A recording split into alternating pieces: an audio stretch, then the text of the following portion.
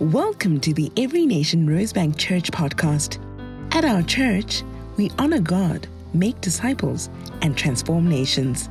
For more information about our church, visit everynationrosebank.org and don't forget to subscribe. Morning, family. Wow, so many exciting things happening in our community. Something in there for each one of you.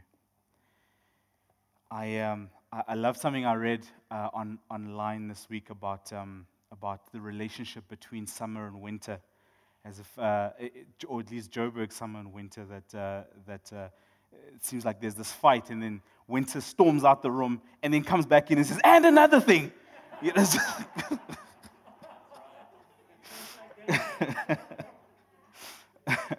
so it can feel a little bit like an unfinished fight. Even when it gets warm, we're not sure if we should start celebrating yet. I hope that you've been having an incredible time in the book of Isaiah. We've been enjoying it. We've been enjoying the devotionals. And maybe some of you are experiencing just reading chapter by chapter through a book of the Bible for the first time. And that's always amazing for you. So please continue to delve into the meat of the Word. And let's continue to discuss within our social spaces, within our connect groups, about what the Lord is highlighting. Today we're going to focus on chapter 56 of Isaiah, and kind of the lens that we're applying as we're working through this chapter is the idea of kingdom living, kind of what it means for us as kingdom citizens to be in relationship with God, a relational God, and how He reveals Himself to us. God who continuously reveals Himself to us as we experience Him. And God was revealing Himself to the people of Israel continuously, and we want to see how He was continuing on that path of revelation. So we're going to look at chapter 56, so please follow with me in your Bibles. It's always good to read your Bible, even if the scripture is on the screen. I want to encourage you to read on the Bible. If you're at home, if you can open your Bible, whether it's a physical copy or in your phone, it's just a good practice for us to engage with our Bibles. And so let's read chapter 56. Now, we're not going to cover the whole chapter in the time that we have here together, but we're going to cover portions of it. But I want to read through the chapter because I think that just always helps to create good perspective and helps us when we create context in understanding the scriptures. So chapter 56 says, "Thus says the Lord, keep justice and do righteousness, for my salvation is about to come, and my righteousness to be revealed. Blessed is the man who does this, and the Son of Man who lays hold on it, who keeps from defiling the Sabbath, and keeps his hand from doing any evil. Do not let the son of the foreigner who has joined himself to the Lord speak, saying, the Lord has utterly separated me from his people. Nor let the eunuch say, here I am, a dry tree. For thus says the Lord to the eunuchs who keep my Sabbath and choose what pleases me, and hold fast to my covenant, even to them I will give in my house, and within my walls a place and a name better than that of sons and daughters. I will give them an everlasting name that shall not be cut off. Also the sons of the foreigners who join themselves to the Lord, to serve Him and to love the name of the Lord, to be His servants, everyone who keeps from defiling the Sabbath and hold fast my covenant, even them I will bring to my holy mountain and make them joyful in my house of prayer. Their burnt offerings and their sacrifices will be accepted on my altar. For my house shall be called a house of prayer for all nations. The Lord God who gathers the outcasts of Israel says, yet I will gather to Him others besides those who are gathered to Him. All you beasts of the field come to devour. All you beasts in the forests, His watchmen are blind. They are all ignorant. They are all dumb dogs. They cannot bark, sleeping, lying down, loving to slumber. Yet they are greedy dogs, which never have enough. And they are shepherds who cannot understand. They all look to their own way. everyone for his own gain from his own territory. Come, one says, I will bring wine and we will fill ourselves with intoxicating drink. Tomorrow will be as today and much more abundant. Well, saints, the Lord doesn't pull any punches. The Bible doesn't pull any punches. And it's good for us to engage in the scriptures. Now, right at the start of this portion of scripture, there's an interesting charge and an interesting invitation that the Lord extends. And in verse 1, it says that keep justice and do righteousness. That's the opening portion of this bit of Isaiah's message for us to keep justice and do righteousness. For my salvation is about to come and my righteousness to be revealed, says the Lord. Keep justice and do righteousness. It was interesting to me as I was pondering on these scriptures, and I really felt like there was something specific that the Lord had for us here, and I wanted to kind of delve into it and just trust the Lord for his message here. And so that meant I had to just go away and meditate and just kind of read up on this stuff and pray and trust the Holy Spirit to open up my understanding, especially in light of the fact that when we talk about justice and righteousness in today's language, those two things seem to be very different concepts. Justice and righteousness, how we engage them. Justice is something that we engage on the public in public spaces. It seems to be a metaphor for law and public life, whereas righteousness seems to be something that is far more a matter of personal piety. And so we even as church leaders might engage government, for example, and lobby government on matters of justice, but not necessarily on matters of righteousness. And yet it was interesting as I was working through the scriptures that a very simple word study showed me that these two concepts, God reveals himself as a God of justice and righteousness 20 times in the Old Testament, half of those times in the book of Isaiah. He was emphasizing something that he wanted the people of Israel to understand about who he is and about their relationship together.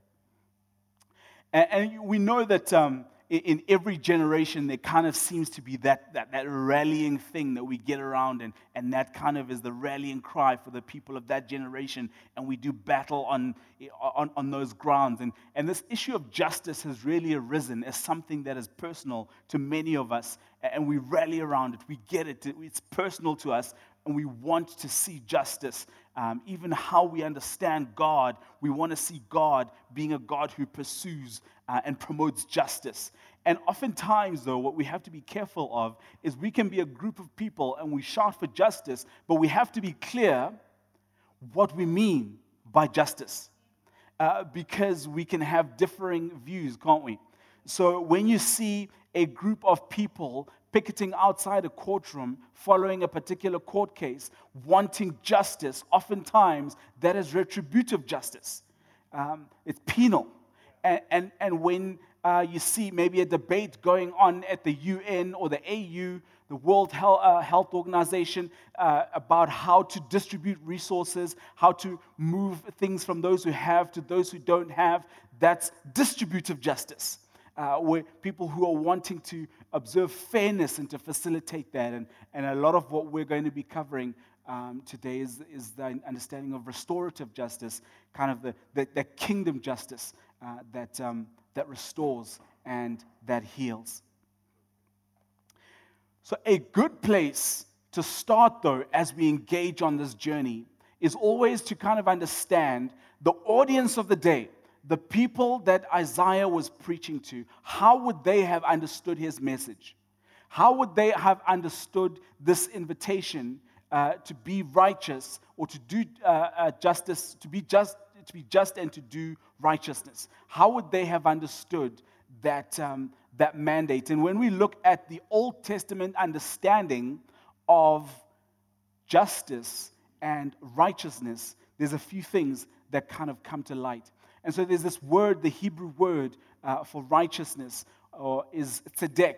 And whilst it encompasses a lot of meaning around righteousness, like to be in the right morally or ethically, also it includes justice. But there's a particular focus that I want to angle in on for the purposes of our study this morning. And that is the understanding of righteousness as it pertains to relationship. Justice and righteousness, as a matter of fact, as it pertains to righteousness. So that Old Testament understanding of righteousness being the fulfillment of relational obligations, a covenantal relational obligation. And so the people of Israel would have understood God to be a righteous God because he fulfilled his relational obligations to them. He made promises to them and he fulfilled those promises. He provided for them and he protected them. So as far as they were concerned, he was a righteous God because he fulfilled covenant expectations. The people of Israel would have considered themselves to be righteous if they were fulfilling their covenantal expectations or obligations towards God, expressed in their obedience, particularly to the commandments of God. So when they were walking in obedience, they were walking in righteousness. The concept of justice also is a covenantal concept, and it is this word mishpat, which is a sense of justice and righteousness, but it carries with it a more forensic or legal sense. So you would go to court to pursue justice, to pursue mishpat. You would put in good laws to pursue mishpat. And so the idea of how these words play together can be understood in this sense, that righteousness being a covenantal, relational obligation between God and Israel, and justice being applied righteousness. And so if we have that as a starting point, we see that if these two concepts are relational, what do they speak? What is the purpose of this connection? And what do they speak to in terms of God and how he relates to the people of Israel? Well, if you caught some of Pastor Greg's sermon last week, and if you haven't, please make sure to catch the podcast because there is some amazing teaching that you would have missed out on there. But what he taught us was that part of the overarching purpose of the nation of Israel was to bring forth the Messiah.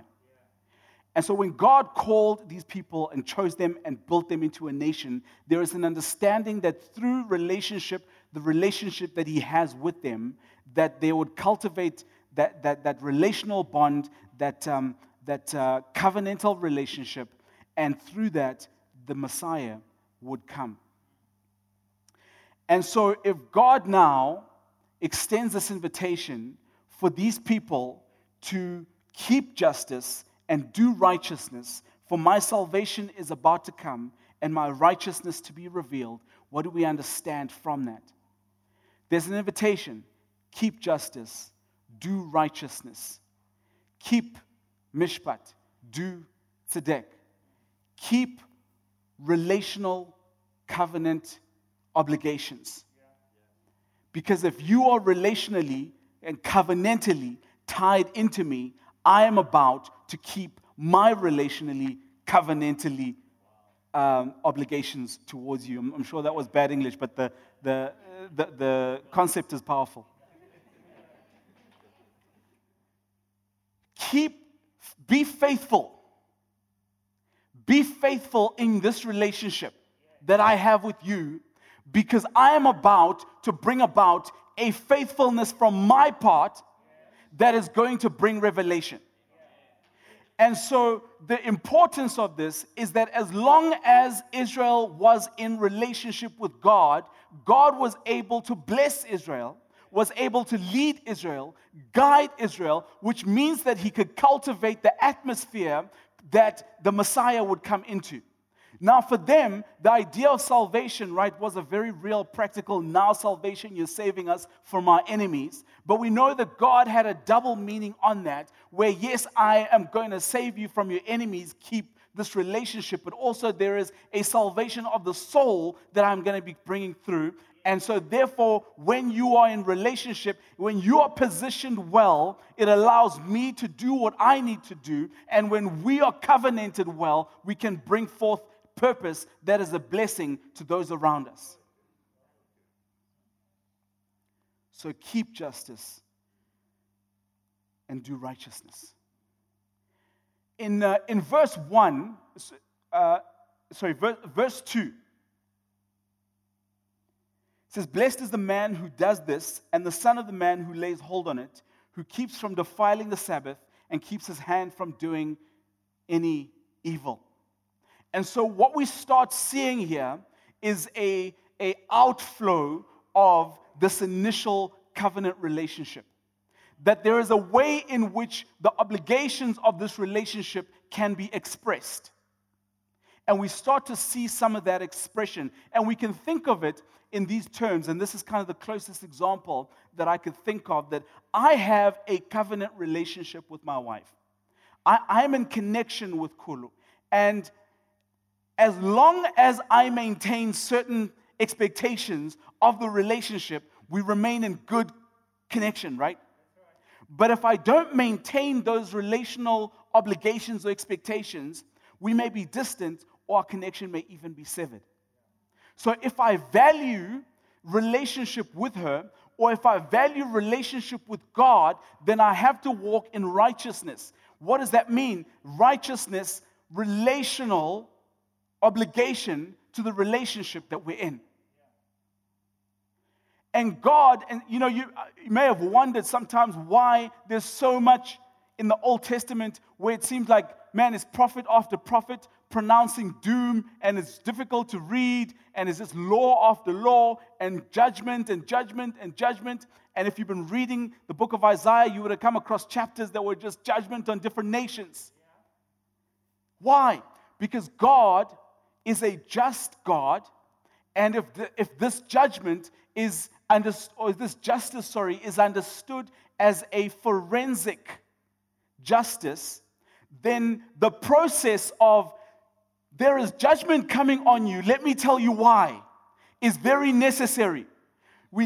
God must tell you that there's judgment coming, must tell you why, all the ways in which He has labored with you, all the ways in which He has tried to save you, all the ways in which you have been stubborn, and the fact that, you know what, I'm still going to save you at the end of the day, but there's a punishment coming. Why? Because that's a process that arrives at a point of justice. When we follow the process, at the logical conclusion is we get to the end of it and we say, God is just. That's forensic legal process, which means that He is righteous in fulfilling His relational expectations, even when He is pronouncing judgment on us, even when He has said, I'm handing you over to your enemies, He is still fulfilling the righteous obligation of His relationship towards us. And so He starts to help them understand that part of this is in observing specific things, and He addresses some specific things. Sabbath, He addresses the foreigner, He addresses the eunuch. And He says, blessed is the man who does this, and the son of the man who lays hold on it, who keeps from defiling the Sabbath and keeps his hand from doing any evil. So what is the big deal with the Sabbath? Why does God harp on the Sabbath so much? Not just in this portion of Scripture. If you go all the way back to Genesis and you go all the way into the New Testament, there's an incredible emphasis on the Sabbath. So what is God's obsession with the Sabbath? Well, to start off with, the Sabbath is an issue of obedience. It's a matter of obedience. God created the world. We know that this process is laid out for us in the book of Genesis. And when He had created the world, that He and he had created all in it, and he had created human beings, that he pronounced goodness upon it, and he rested. And he declared this, that if he found a day of rest, that we ought to follow suit. And so it's an issue of obedience. Why do we have a Sabbath? Why do we have a day of rest? Because God mandated it. Because God said it should be so. Sabbath is also a statement of faith. It's a statement of faith. That should make sense to us. Many of us who live in Johannesburg, in maybe other big cities and metros, you understand this concept of the hustle. You know, we're always hustling. We have the main thing, we have the side hustle. We're always trying to do things. You remember when the lockdown started and we thought it was going to be a 21-day kind of break, and everybody was talking about, okay, now you can hit your exercise targets. Now you can start learning an instrument. You just come out with a new business. If you don't have an alternative income stream when you come out of this 21 days, you're not serious. Who was talking about rest? Nobody was talking about rest and reconnecting with God, looking after your soul. Why? Because we're a driven people. We're driven people, and we wear this busyness and drivenness and hustle mentality as a badge of honor. Now, it's good for us to be productive. It's good for us to hustle. But it's also good for us to recognize that we are not in and of ourselves our provider. That's why it becomes a statement of faith. Because I can do all I can, but there comes a point at which I have to be willing to put everything down, sit down, and receive. And recognize that even if I hadn't done this process of stepping back and having a Sabbath, and I'd applied myself and I'd run hard, I still wouldn't be the provider. And so the statement of faith is in stepping back and saying, God, now you do your part. You are the provider. Yes, there's still emails that need to be responded to. Yes, there's still a proposal that needs to be put together. Yes, there's still that research that I need to compile. But you know what? You are the one who provides. And you're the one who will provide. The Sabbath is a time of rest, and it's rest that brings about perspective, right? So one of the things that it helps me with is I realize, why do I need rest? Because I'm tired. I'm tired because I have limitations. I have limited resources. And so that tells me that I'm a limited being, but the good news is I serve a limitless God, so I can go and I get my recharge from Him. It's a time of detox where I can just take out all the sludge that has gotten into my soul over the course of the week. And I'm going, Lord, all the anxiety that's crept its way in, all the worry that's crept its way in, all the sin that's crept its way in, all the doubt and faithlessness and fear that's crept its way in, or all the insecurity as a result of what I thought or people said or whatever, all these things, I can detox and I can bring them before the Lord. All of this stuff helps me to diagnose and to realize the state of my filters, right? Strong filters, there's a lot less sludge that went in and that I have to take out. If I'm constantly, it's like it's a labor and I'm packing on the sludge at the end of the week, I need to really address my filters. What am I allowing to come in? But the Sabbath helps me to recognize my filters, or to recognize the state of my filters and how to address those. In fact, if you look at the outworking of this justice and righteousness, the Sabbath, and you look at how he addresses how we treat the foreigner and the eunuch, it's very much a gospel picture. It's this idea that we put God first, and putting God first is an issue of righteousness. It's our covenantal expectation. It's the very first commandment. But it also addresses community. And if you think of this picture, even of the cross, that's like a relationship with God and relationship with people. That picture of gospel is created even in this moment. And so he addresses our understanding, our keeping, observing of the Sabbath. But he also goes on and he addresses the foreigner and the eunuch. Now, verse 3, It says, do not let the son of the foreigner who has joined himself to the Lord speak, saying, the Lord has utterly separated me from his people. Nor let the eunuch say, here I am, a dry tree. What is he saying? How we treat people matters. How we treat people is a matter of righteousness. It is an outworking of the relationship. It's one of the key expectations of us maintaining relationship with him. We can't have this space of, Lord, you and I are so amazing, but I treat people horribly. And the state of my relationships is in disrepair. It's a holistic, and the gospel is holistic. It addresses me and my relationship with God, but it also addresses me and my relationship and my place in society. And so the foreigner and the eunuch, and the scripture, if you look at it, if we can pop it up again, the scripture says, do not let them say, do not let the foreigner say, do not let the eunuch say. And what that should tell us is that it is within our power. The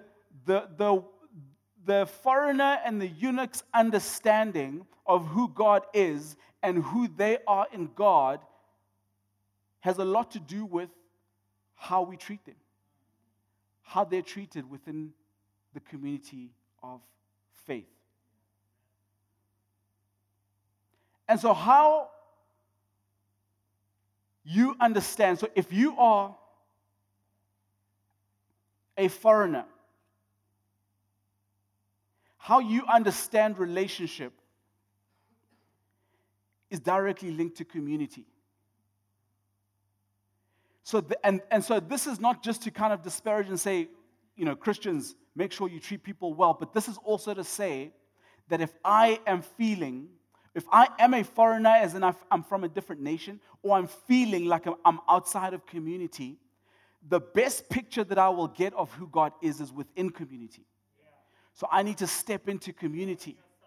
So whether I was displaced and came from a different nation, whether I carry a wound in my identity that makes me feel like I don't belong, whether I feel like I'm isolated and outside of relationship, however that makes sense to you, there is an invitation here that one, us as a people of faith, to draw people in and to treat them such that they have a good understanding of the righteousness and the justice of God. But there's also an expectation of you, if you feel like you're on the outside, to press into community, because it is in there that you will have a true picture of the righteousness and the justice of God.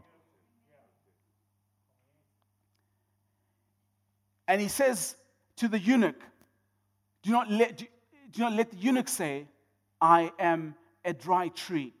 Now, this was vitally important for the people of the day, because how they would have looked at somebody who was a eunuch was very much that, you're cursed by God. You're cursed in the sense that you're not allowed into the assembly. You're cursed in that you can't reproduce after your own line. You're cursed in that your societal and economic aspirations are limited. And also, there was this fear of legacy and eternity, right? So the people of the day didn't have our understanding of eternity, this idea of a life that continues. We go on to be with the Lord. We're absent with people here, but we're present with Jesus, and it's amazing. That understanding was quite murky. So their reliance was, if I have children, and I have many children, I ensure that my name lives on, and it is through that I can live on. That's how I can perpetuate my legacy or my eternity, if you will, through my children. And so if I don't have children, God has abandoned me. I'm stressed out. If I die, that's the end of me, that's the end of my name, and it was a big deal. But God comes in and he says, no, wait, don't let the eunuch say in your community that I am a dry tree. Why? Because for them, in that context, it was still possible. God was saying it is still possible for that eunuch to be fruitful. To be fruitful in that community. And today we have people who feel like they maybe second-class citizens within our community, and it's sad to say, but the reality is that whether it's people who are single, who feel like, man, faith communities hold up marriage so much that if I'm not married, I really don't have a voice in the room. That if I'm married and I don't have children, I haven't quite made it. And that, if I want to have a voice in the room, if I want to be seen, valued, respected, I need to be married with children. And that's the ultimate expression of God has blessed us. No. God brings us into family, and God constantly points us towards spiritual family. And the emphasis is on spiritual family, not just marriage. And so even with people within our community who are not married, some who have no desire to be married, who don't have children, some who have no desire to have children, some who do, God is saying, don't let those people be in your community and say, I'm just a dry tree. They will say that depending on how we treat them, depending on how we value people.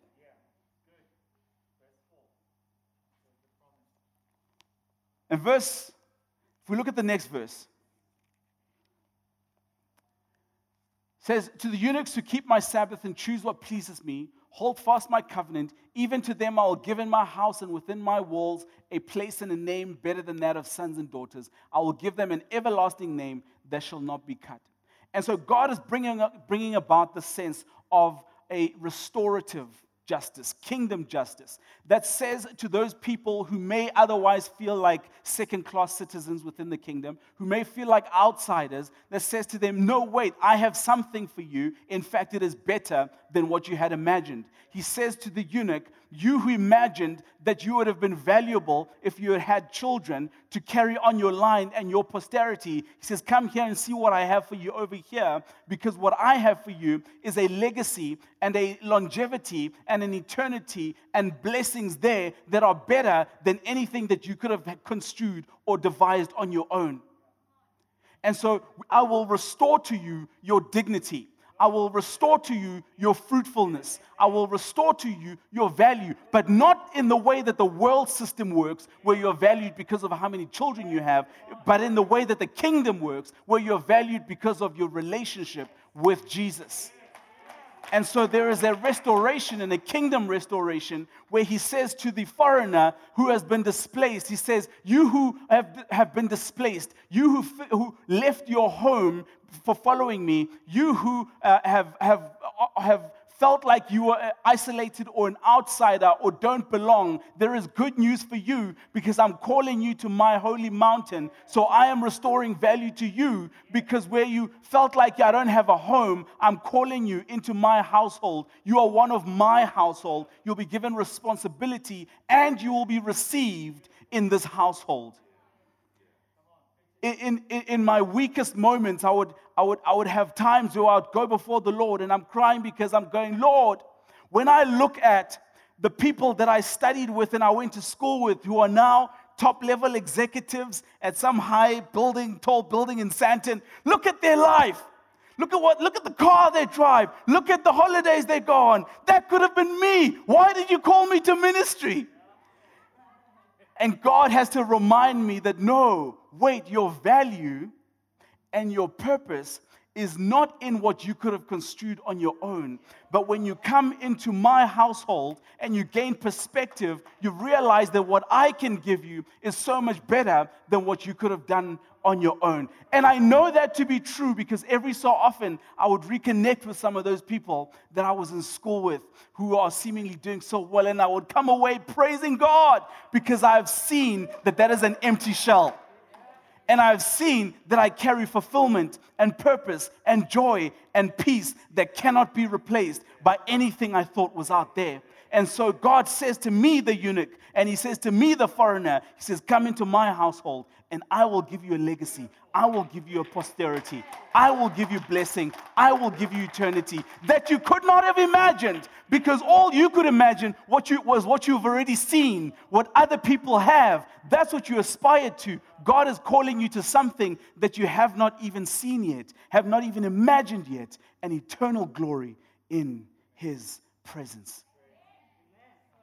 And so this idea of a restorative justice is linked to this concept that we well know of shalom. It asserts that real justice goes beyond punishment, goes beyond rehabilitation or the prevention of injustice. It seeks to restore the victim and his or her family. It seeks to restore the perpetrator. It seeks to restore the wider society to the shalom of God. That is the restoration that God is promising in these scriptures through relationship, through covenant, through us fulfilling our relational obligations towards Him and Him fulfilling the relational obligations towards you. So, are you feeling like a eunuch? Good news for you is your posterity and therefore also your salvation and eternity is in God. Are you feeling like a foreigner? The good news for you is where you have felt displaced and without belonging, your place is in the household of God. He receives your gifts. He receives your personality. He receives you the way that you were created to be. And you can come in and you can worship Him. Amen. Let's stand to our feet.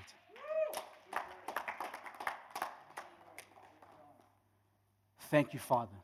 Thank you for your love towards us. Thank you that you call us to be sons and daughters in your kingdom. Thank you that you give us kingdom justice, kingdom righteousness. Thank you that we are tied in relationally to you, that you are faithful to fulfill your relational and covenantal expectations towards us.